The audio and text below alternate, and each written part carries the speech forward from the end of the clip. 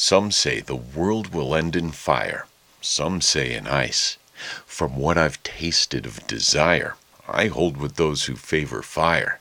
But if it had to perish twice, I think I know enough of hate to say that for destruction, ice is also great and would suffice.